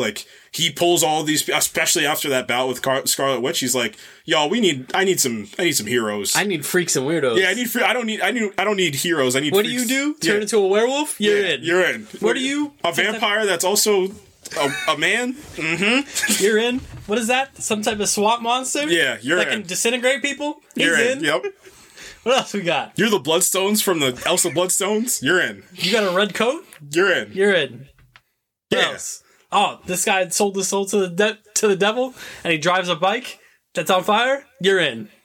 Send me all the freaks and weirdos. See, if they really wanted to take a swing, and capitalize on what you have, you delete the Agatha Coven of Chaos and you just... Spider-Man, get Ben. Yeah, get Ben. You're not in this. You're not weird enough. Ben Reilly? Maybe. He's kind of weird. He is kind of weird. I think there is a world where you say, you tell, what's her name? Catherine Hahn? Catherine Hahn, you're not getting the show, but you get to be the villain of this thing. That would be fun. You make Catherine Hahn, and then... we end the Darkhold stuff too, like the whole. Like, don't open it. Don't open it. And then she opened it again. Stop. Cut it out. Yeah, I mean, we've said this when Multiverse of Madness came out. Like, you've put her in this spot where like her return is going to be a big deal. And so you gotta do it. Yeah, the spooky weird realm, like, yeah, maybe Vision's in this. I don't know. He's not spooky enough. But like White Vision's weird. He's weird. You said weird and spooky. That's fair. Yeah. I mean, we'll see. I'm excited. I mean, we said when Werewolf by Night. We forgot about Dane Whitman too. I think he's not spooky enough yet. Oh, you don't put Blade in the post-credit scene and he's not in the movie. They put his voice in. It's him. The director said it. Chloe Zhao said it's him. It's him. So I don't think he's spooky enough yet. He's got to earn his spookiness first. Well, he's in there. So I know he's got a cursed sword, but. He's in there. Let the cursed sword do some cursed sword Kit things Harington's first. In the MCU and he just hasn't been... This is the issue with 4 and 5 and maybe 6. We don't know yet. Get him... Make him spooky first, and then we'll consider it. Well, he has the cursed sword that he's got to use it. His mind. He's got to use it. He can't what's her name's probably also going to be in there too. Once they get her back from space, if they ever want to do Eternals 2, which please do. They got to get Cersei back from space, and then she can probably also be in this. Yeah. Yeah, this is like all corners of the MCU. The weirdest people from all the corners of the MCU get together. Put Barry Keoghan back in this. Druid was kind of spooky and weird. That's his MO. That's Barry Keoghan. Maybe it's him. Maybe it's not even the character. They're like, Druid's in this. And they're like, no, he's like, actually, I'm actor Barry Keoghan. Oh, it's just Barry Keoghan? Yeah. And that's a wrap. That is a wrap. That was a fun discussion about Midnight Suns, actually. Yeah. Look, Michael Giacchino's... Look, Werewolf by Night. You get a 2-for-1, too, because he's going to do the score and he's going to direct the movie? Werewolf by Night was heat. Yeah, it was heat. They were cooking in that movie. I need more of that. Whoa. Give me more of that. Yeah, more of that. Where's that stuff been? Where's the Marvel one-offs been? Where those been? Well, we got a one-shot show. Why are we not doing more of those? They have... The two that they did were both really good. Yep. Agatha Coven of Chaos also should have been a one-shot. Echo, you probably could have done a one-shot for Echo. Yeah. Or like a part 1, part 2 Sure, yeah. Yeah. All right, man. So, I think that's it. That's really it. But before we go, yesterday. Yep, it was yesterday. So Final Fantasy VII Rebirth is around the corner. The reviews have come out today, and it's receiving critical acclaim. Sitting on the Rotten Tomatoes equivalent to the gaming world is Metacritic, and you get into the 90s in Metacritic, and you got yourself a generational game here. And Final Fantasy VII Rebirth has launched to a 93. I think it's still sitting at on Metacritic, which is insane. It's higher than a lot of people would have even expected, including myself. Final Fantasy rarely breaks the 90s. This is the highest rated Final Fantasy title since Final Fantasy IX, which came out in 2003, 2002, 2003, which is crazy. So you're talking like 20 years. And so leading up to Final Fantasy VII Rebirth, the Square Enix team has spent no expense. So they were like, why don't we put our 2005 CGI movie Advent Children back in theaters? We went to see it. Me, a Final Fantasy VII lifer that's been around this story, these characters since 1997, and you, who... I wasn't even around in 1997. Who was not around in 1997 at all as a person, and who was, up until yesterday, not even ingratiated into who any of these characters were, and then you got out of the car last night and knew everything. So I had watched a couple of videos to catch up on the lore. And I got it. So our Final Fantasy fans are going to understand immediately. I said, what's his name? Hojo? Yeah. I go, the whole thing wouldn't have happened if Vincent had just killed Hojo. And you're like, excuse me? And I was like, whoa, I'm in now. Yeah. Sephiroth's mom is a murderous alien. interspatial alien creature. Space horror. That's a psycho. Yep. Space horror. Or does she get a bad rap? Because she doesn't really do much. She just sits in that chamber for like thousands of years, and everybody just bad rap. Yeah, and everybody just says she's the worst. Nothing has proven that she's the worst so far. She's not great. She isn't great. But who's worse? Hojo. Hojo's the worst. He's the actual worst human. So being we saw ever. Advent Children yesterday. What did you think? Gas. You tell me what you thought of it. Cooking. Gas. Incredible. Inspired. Hilarious. Yeah, look, man, it's early 2000s Japanese CGI anime nonsense. It is absurdly just a thrill ride. That's the best way to explain it. Man, the fight sequences are something. They're unbelievable. They're still unbelievable. Mm-hmm. I mean, this was upscaled to 4K from the 2005 version, but yeah, it's the first time I'd ever seen it in theaters because it didn't come to theaters the first time, which is kind of crazy. And look, man, people were there. Oh, there was some people in that theater. I walked in, I was like, ooh. We've seen actual movies with fewer people in the theater before. We saw the Marvels and there was less people in the theater. Yeah, probably. Like, there was people. It was close. Yeah, there was people in there for a movie that came out 19 years ago. And is very niche. Yeah, it is extremely niche. This is, like you said, like this Japanese video game adaptation... Sequel 3D film. And there was butts and seats. Yeah. And they were locked in. Yeah. It's a great gateway drug into the world of Final Fantasy. Yeah, and I took that drug multiple times yesterday. Advent Children is that. I truly believe Final Fantasy VII Remake is a great gateway drug into this world. Yeah, I was just curious to hear what your thoughts were on this. It was amazing. Someone who shotgunned all the lore beforehand. It was like, so I was on the drive there and I was just like video after video of trying to understand everything. And I was just like, I got out of the car and I was just like, I am Final Fantasy now. Like, I understand everything. Like Aerith just being Kiri from Avatar 2. I don't think she's dead. Like, I was giving you theories on what I think was going to happen. You're like, wait a second. Yeah. He's all the way in. He's been red pilled at this point. Yeah, unfortunately, I was gonna play at some point. We are gonna talk. I promise we'll talk about The Last of Us Part 2 remaster. Oh yeah, but there is a slight chance that I play Final Fantasy. Maybe I'll play them at the same time, so I give both some love. Oof. Yeah, man. Rebirth is shaping up to be what I thought it was gonna be when I first saw the first trailer. I was like, this. If they're going to deliver on all this stuff that they're promising, like it's going to be open world and you're going to have all this stuff to do and the combat and all that stuff and the characters, the music and story is all what it has been for 30 years, then yeah, this can win Game of the Year without any irony or hyperbole. I truly think it can.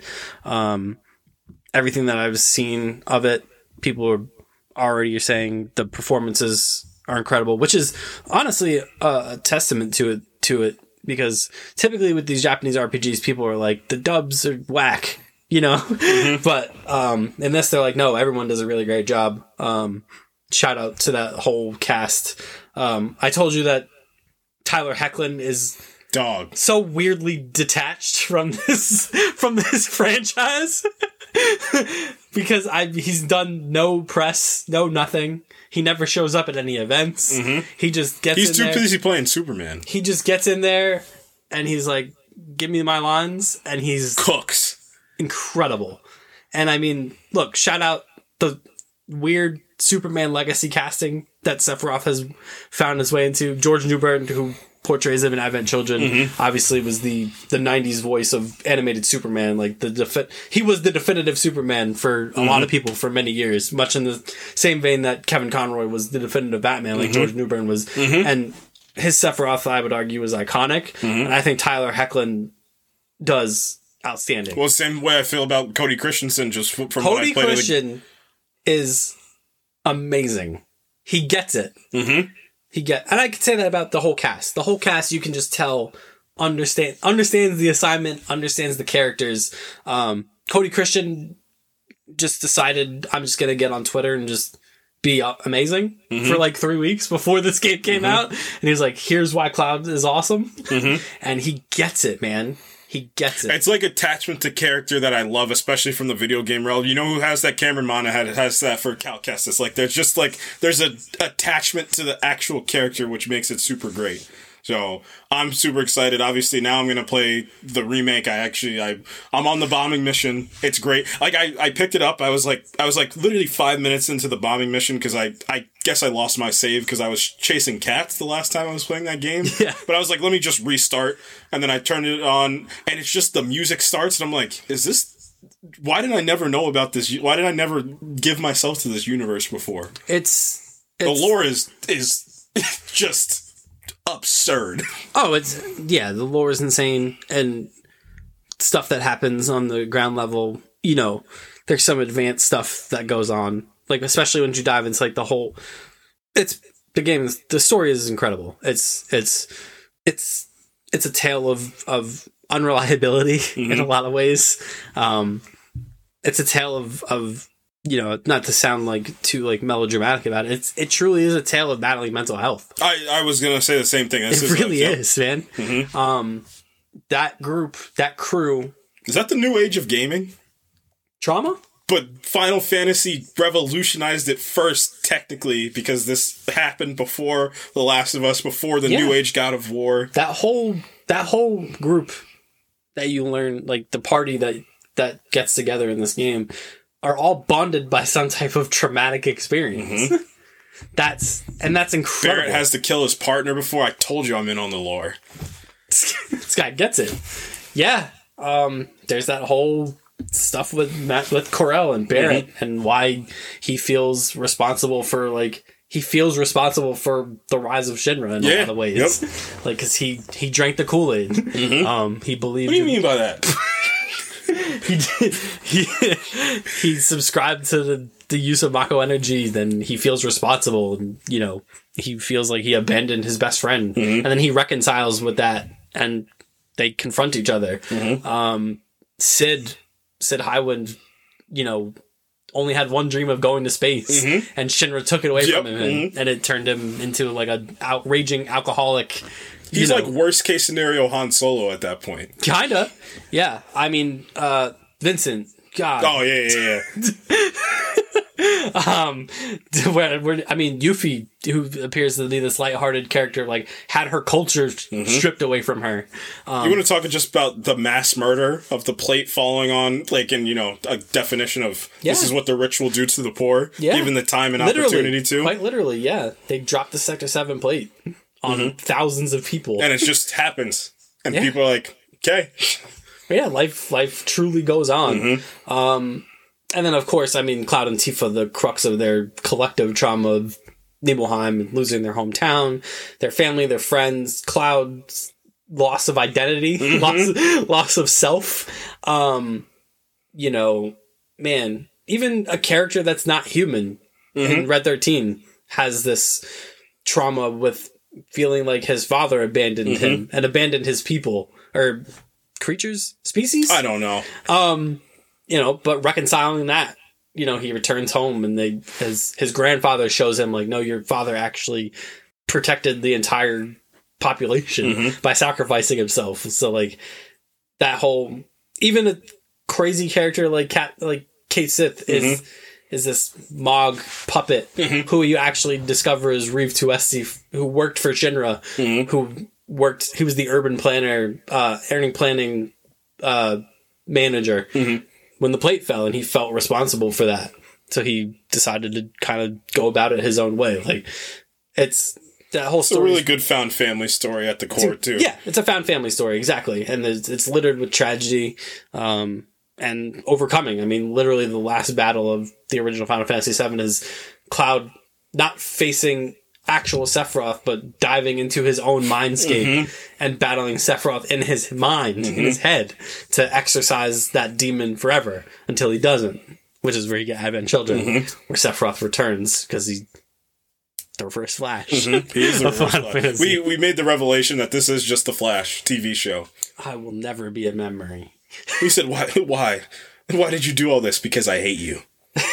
Tell me what you cherish most. Give me the pleasure of taking it away. Dog. And then, I didn't even dive into the whole Zack stuff. I was going to say, we didn't even talk about Zack. Zack's another great character. It's probably going to get a lot of shine in this game, too, which is much deserving. Yeah. Which, not even deserving. I just think that... Look at me being a Final Fantasy... Look at him go. Lore guy. Look at him go. I just feel like whatever this third game gets to is going to have one of the, biggest reveals in gaming history. It's going to be, this just absolutely, the sky is falling reveal that's going to happen in this third game. Because something's up. And you talked about how they're going to deal with the timelines in this game and, these not these convergent timelines, but something's happening. Something's up. Something weird is going on. And you experience that at the end of the first game, at the end of Final Fantasy VII Remake, when, you defeat Sephiroth, quote unquote. They return to Zack's last stand. And why is that? You think you know how it's going to go. He does the whole bit, embrace your dreams, and whatever happens, protect your honor, soldier. He charges in, and then they cut away from it, and then they cut back to it, and Zack's standing there, and he goes, wait, was that all of them? And you're like... What do you mean by that? And you're like... And that's where, and it's truly amazing that they were able to pull that off to the point... Because you think remake, right? You think remake, and you're like I had that Game of Thrones. I read the books, you idiots. I know where this is going, and then the end of remake happens, and you're like, I'm on equal footing with literally everybody else now because I have no clue what's going to happen. And I think to return to a project 30 years after the fact, and me go, I don't know what's going to happen. Is awesome to me. Keeps the intrigue, man. Keeps the intrigue. Because I've said this to people before. You could have given me a 1-to-1 remake, made it pretty, expanded on some things, gave me the voice acting, and I would have really liked it. But I wouldn't have been talking about it for the last 4 years in the way that I've been talking about remake. Sure. Just the theorizing, the, replaying the game again, finding different things, different musical cues. There's a specific scene in Remake in Chapter 2, I believe, where after Cloud confronts Sephiroth the first time, he's wandering through, the alleyways of Midgar, and it's the theme from Advent Children when they're in the Forgotten City. That humming kind of music. And I'm like... Wait, they're putting Advent Children music in this game now. You said that last night, and I was just like, this is making... As somebody that's a huge Final Fantasy fan as myself, I understood that reference. To the point where, the final boss fight in Final Fantasy VII Remake against the Whispers, who are, the living manifestations of destiny. There's 3 distinct Whispers, and you're like, wait, this is Kadaj, Laz, and Yazoo from Advent Children appearing in this time, and you're like, there's something going on here. And we'll see what happens in a week from now. I'm super excited to play. I actually might have to put The Last of Us on the back burner just so I can stay up to date, because if everything goes according to my plan, I might just launch right into Rebirth and then be a bigger Final Fantasy fan than you are. He's gonna overtake me. It's gonna happen. So I'm super excited for that. I'm glad you enjoyed Advent Children. I really did enjoy that. I'm glad you've ingratiated yourself into the lore. And that's why I'm glad we live ultimately in the age of that we live in, is you can literally jump onto a couple of YouTube videos and you're like, I'm up to speed. Whereas that wasn't an option, 10, 15 years ago. You would have had to have gone back and played the original game. You would have played this one, and the internet wasn't as easy to navigate. But now it's at the snap of a finger, I'm into this. And I think that's awesome. I will never be a supporter of gatekeeper culture of Yep. I've been a fan of this thing for 40 years. Yep. And, you can't. The Simpsons killed us because everybody thought that's how comics were. I remember when I had stopped reading comics and I got back into comics. I went to the comic book shop and I was just like, this is like the guy there is like one of my favorite people on planet Earth. Like he's like, and I remember like one time I was standing there and there was a person in front of me and me and him just started talking about comics, and he had been a comic fan for years upon years. We just talked about stuff. Like that's the beauty. And like, going even further, like let's just talk about the MCU as a whole too. Like the Ascent, like I remember people were coming to me to ask questions about things, and that made me feel good about like, now it's like, you can't be bullied. Like now I need help to understand this thing. Like that's the beauty of all this stuff too. So before you go to like, I don't want people to know about the thing, like you're negating somebody from getting that feeling that you want, that you had. Like, why can't everybody else want? Don't you want that? Don't you want more people to like the thing that you like? Yeah, I think the bigger the umbrella, the better. I think that's the beauty of it is, you can all of a sudden decide like, I'm going to decide to get into this thing. And I think that's awesome because, that just, that opens up another avenue for interpretation ultimately. I've seen, there have been people like myself who have seen the whole story from front to back and experience remake. I've seen people start at remake and go back. I've seen people who experience remake and they're like, I'm just going to jump into rebirth. And I think that's awesome. Like, I truly do. Like, I think like no one's path to liking a particular thing is more or less valid. And yeah, that's ultimately where I come at it as. I think the more people that can enjoy a thing, that just speaks to how good the thing is, that it's that accessible. Yep. That anyone can dive in at any point in time and be like, I'm into this and I understand it now. Right. And that's because, you and I are both big proponents that, story, characters, all that stuff, if that delivers, then anything, it can be for anybody. Yeah, cue Robin Williams monologue from Dead Poets Society. Like this is what we live for. Like this is the thing. Yeah.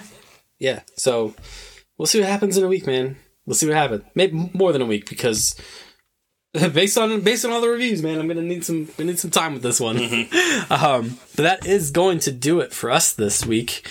You can follow us on Twitter at ProjectINF_pod. You can follow us on Facebook. You can follow us on Instagram at the Project Infinite Pod. And next week, Dune, man. I cannot wait. How you feel about Final Fantasy Rebirth is how I felt about Dune. It's cool that we're getting these things in the same week, too. Yeah, like it's just...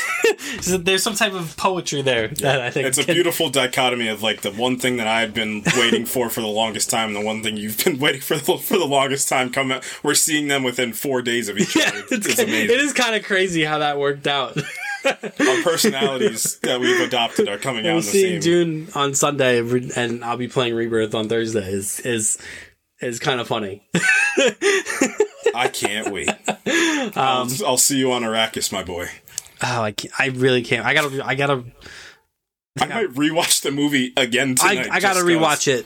I'll rewatch it Saturday most likely, because I have not because I didn't want to, but I have not seen it since we saw it in theaters. Oh wow!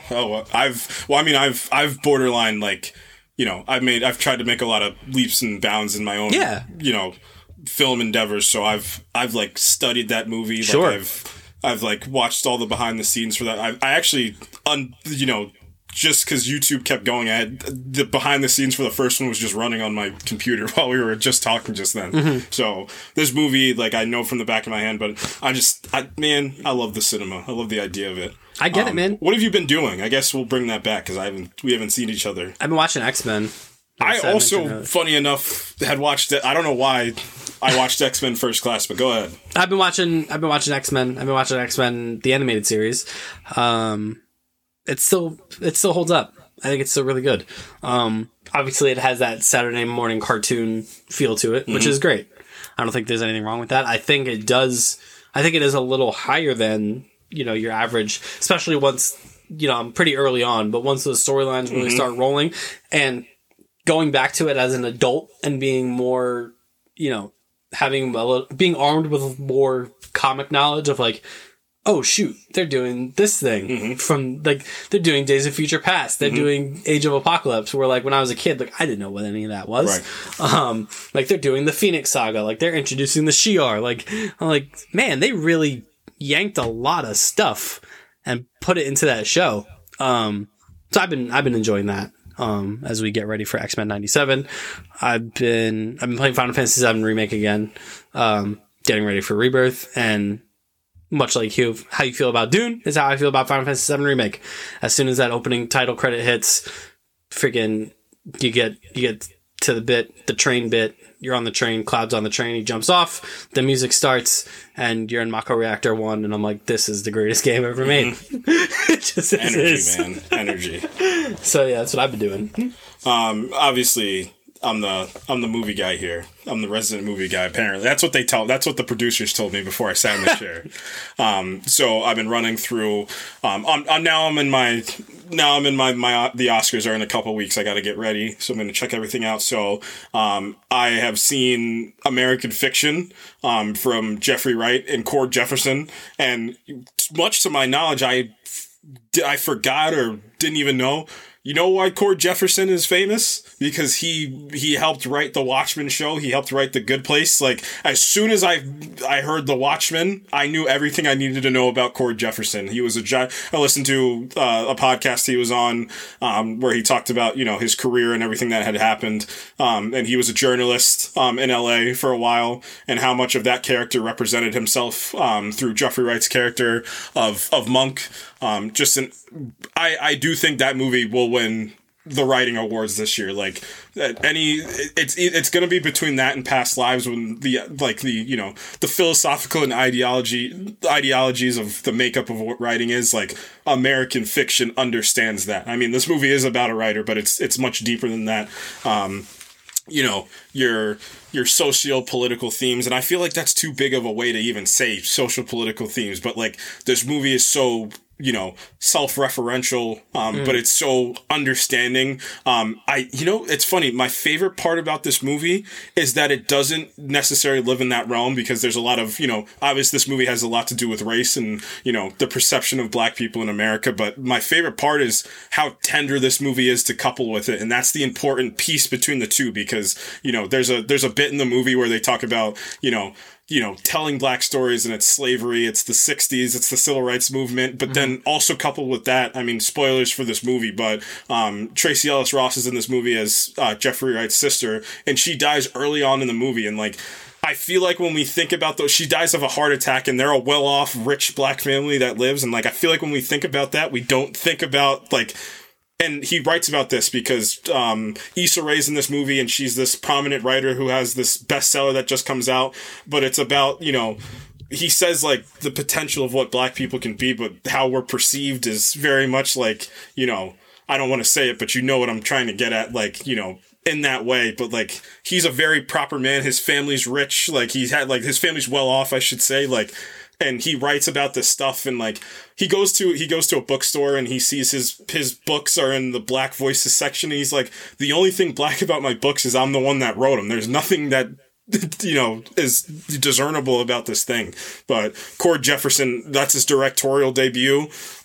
He's got a future ahead of him, times of infinity. Like, if you want to talk about being the first time you direct something, it's funny, him and Celine Song, first-time directors, and what they were able to produce off the first time is truthfully incredible. I mean, they have two of the best movies of this year. I still think Celine Song has the second best movie of this year. So, definitely was a welcome surprise and a welcome treat.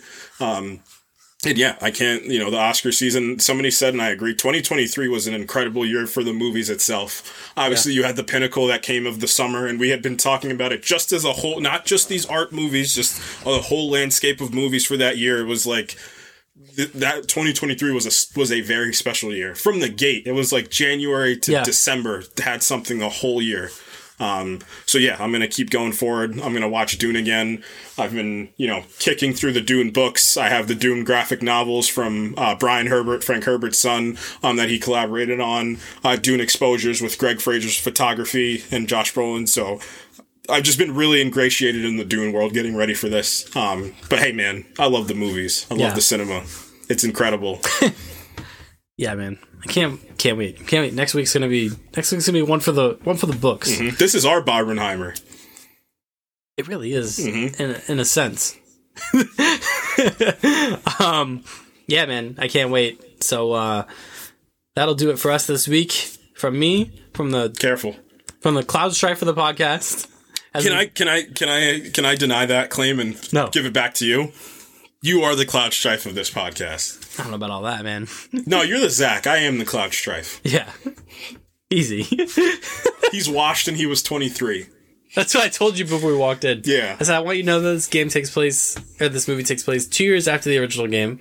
The original game, Cloud is 21 years old, and by the time Advent Children comes around, he is remember Indiana Jones in the last Indiana Jones movie? Oh, yeah, yep. That's where Cloud is. And he's 23. He's a grizzled vet and he's 23. He's over it. He's over it, man.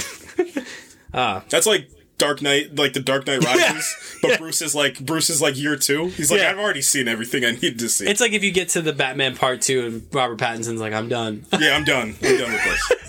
I've done everything I've needed to do. I've seen too many things. All right, we'll see you next week for Dune. Man, that aura. You can feel it, right? Like there's like it's like the first time. It's like the first time we did Dune. I was just like, ooh. And we were talking about it for so long, and they were like, next week, it's finally here. Yeah. So it's finally here. Next week. Dune Part 2. Until then, goodbye. Peace.